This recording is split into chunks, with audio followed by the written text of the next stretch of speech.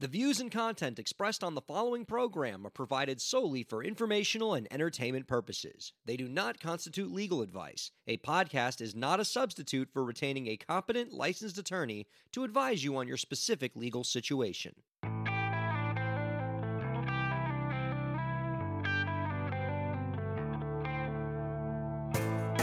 How's it going, everybody? Welcome to the show.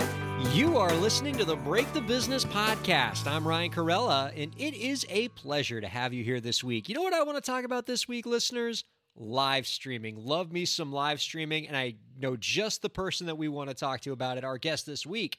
He is the co-founder and CEO of onnow.tv, a new website where people can discover, share, and promote live streams happening on platforms such as Twitch, YouTube, Instagram, Facebook, and even Zoom. You can find out more about our guest's work and explore the website by visiting www.onnow.tv. We are happy to welcome Matthew Adell onto the Break the Business podcast. Hi, Matthew. So excited to talk to you. I love live streaming. I'm the kind of person that I can just flip on Twitch and just watch musicians all night. And I have to say that anybody who's willing to make the day-to-day life of people who watch live streaming a little easier by putting all the live streaming onto one platform is a big win for me. And I think it's going to be a big win for the musicians who are listening who use live streaming to help move their careers forward. So I'm excited to talk to you all about this platform. First off, what motivated you to want to create On Now? I'd love to hear some of the backstory on this. Yeah, I mean, I like everybody else, was a little shell-shocked at the beginning of the pandemic. And I came across his first big live stream, a DJ called D Nice, who was playing a lot of 90s R&B and soul that day. And just my Facebook feed was just lit up with people saying, go check out D Nice. And I loved it. And a couple weeks later, I read that he had done an event where he had Michelle Obama as a guest on one of his live streams. And I missed it because although I'm a gamer and I certainly know what, Twitch is when I'm on it, I'm not on Twitch all day. I don't have my Twitch notifications happening on my phone all day. And I was missing D Nice when I wanted to see him. And then really quickly, as other musicians and other kinds of artists and educators started doing more and more live streams, I was pretty much reading about them after they happened. And it occurred to me that live streaming is coming of its own, and there needed to be a defragmentation in the market so that normal people could add live streaming to their regular media diet. And it just wasn't convenient enough. And I knew that if we could make it more convenient for hundreds of millions of more people, we'd be able to help tens of thousands and hundreds of thousands of musicians on the way. Well, it's certainly a valuable service, not just for people who consume live streaming, but also for the people who produce live streams, because it helps bring these people together. I've heard your platform referred to as the TV guide for live streaming, which is probably a pretty good way of explaining it. And it's funny because on the surface, it seems like such a simple concept. Taking all of these different live streams happening on all these different popular live streaming platforms like Twitch and YouTube and Instagram Live and putting them on one place so that we don't have to jump around to look for what we want to watch. And while the concept seems simple, the execution of it has to be baffling. So, and I'm sort of a technophobe on my end, so bear with me on this, but I'm curious, how do you get all these different live streams to show up on one convenient website where people can see what's playing on all the different platforms out there? Well, the first thing we built, and probably the way a lot of independent musicians might interact with us first, is there's a very simple tool that allows anyone to add a live stream to our directory. And it takes about 4 minutes, at which point your live stream is in our directory, it's searchable, and you have a promotional page you can use on your socials to promote your fans to follow that event and make sure they get notifications right before it starts. The key ingredient to live streams is someone might acknowledge a few days in advance that they want to see it, but then you have to remain in touch with them. You have to send them reminders or they'll miss it.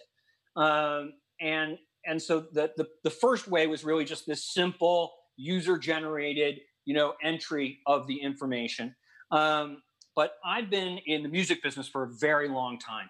I've been in digital music for over 25 years. And when digital music first started, there was no way that everyone handled their metadata the same way.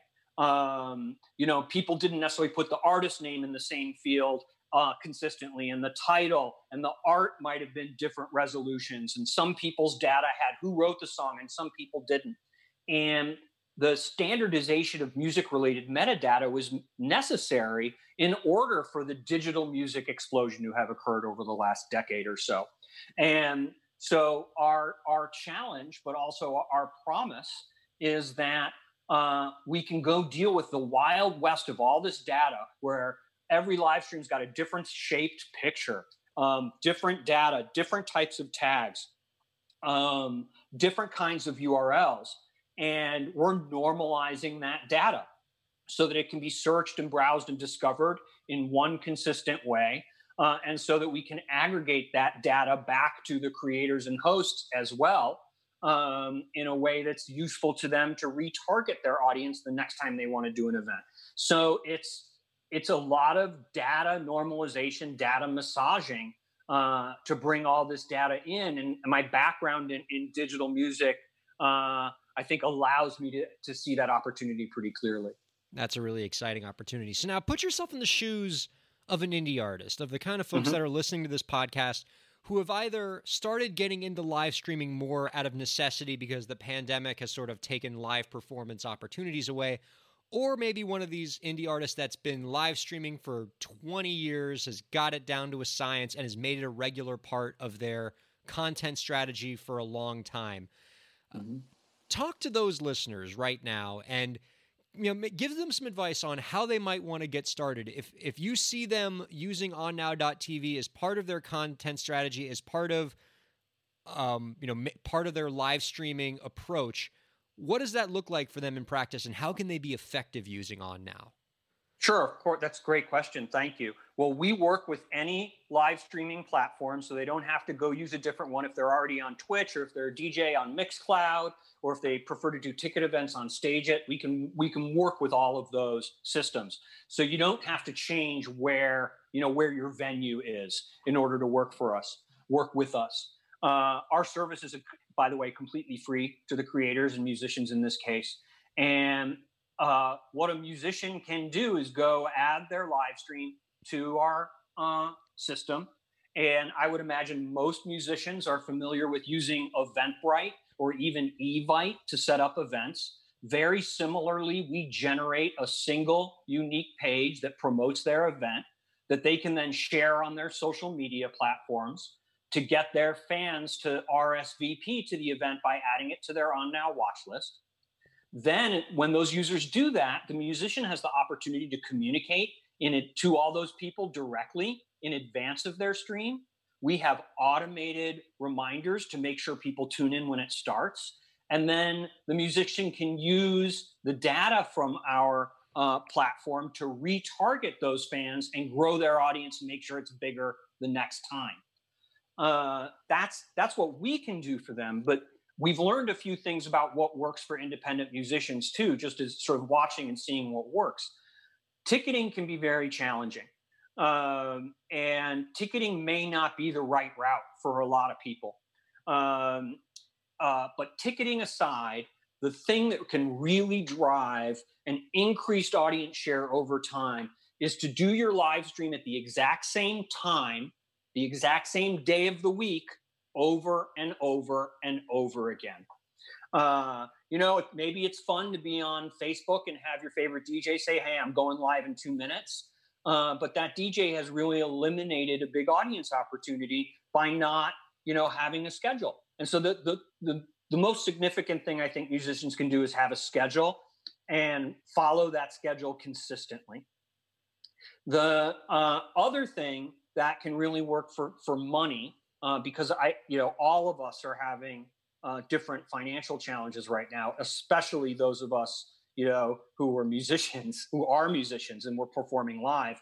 I don't recommend doing ticketing unless you believe that you have 1,000 super fans who will pay. But the tipping mechanism on some of these platforms can be very successful. And I actually think that the tipping is an intimate experience. And so I urge people to provide an intimate experience in their live stream. Your live stream is not a reproduction necessarily of what you would have done on stage. Your live stream should be a reproduction of what you would do if you were playing for 8 of your closest friends and 8 of your favorite musicians in your living room. Stay intimate, talk to people. And this might make some performers uncomfortable, but it really does work. The tipping function can really generate revenue if the artist literally says, hey, take a look in the corner down there on your screen. That's our tip jar. Please tip me. I know it sounds corny, but it works. And there can be some reasonable revenue there. But I do believe that the live streaming opportunity for most independent musicians is about building an audience, continuing to work on their craft, and possibly even continue to work on material that's not quite finished yet. A live stream audience is a great place to play a song you wrote yesterday and play it again a week later after you've rewritten the bridge. That kind of experience will really draw fans close to you and keep them tuning in, I believe. Yeah, it's a theme that we've talked about on this program a lot, Matthew, and I'm glad you brought it up again, is this idea of live streaming is a really exciting opportunity for fan engagement and fostering that engagement that you can't get from just playing in a club somewhere. And I think a lot of the artists, particularly the new live streamers, often have trouble with that, and they try to treat the live stream like they're playing in an arena with, 30,000 fans. How's everybody doing tonight? How you doing, Chicago? And it's like, no. It's more intimate than that. Talk to them one-on-one, and don't feel like everything has to be big and polished and perfect. This can be where you try some material out and let the fans be part of your process. And in the process of doing that, those same viewers get to become part of who you are. They feel like they're on the inside. They feel like they're one of your friends. And that's the real potential of the live streaming medium. So I'm glad that you identified that. Yeah, I mean, there are some people who've done a great job taking big stadium type concerts to live streams. Disco Biscuits have been doing it for years. Bush did a really interesting event 2 weeks ago. The Tomorrowland Festival in Europe did a production that was practically as complicated as watching the Olympics. It was amazing.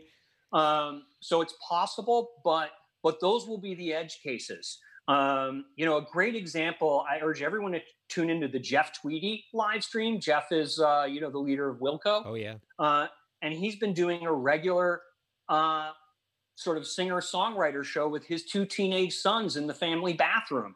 And it's phenomenal, and it's intimate, and it's something you can't get anywhere else. And I urge everyone to do something on a live stream that's about the live stream medium, as opposed to just replicating what you would have done elsewhere. I'm not this old, I want to be clear, but when television was first invented, it basically looked like a combination of radio shows and stage plays, and they just put a camera in front of it.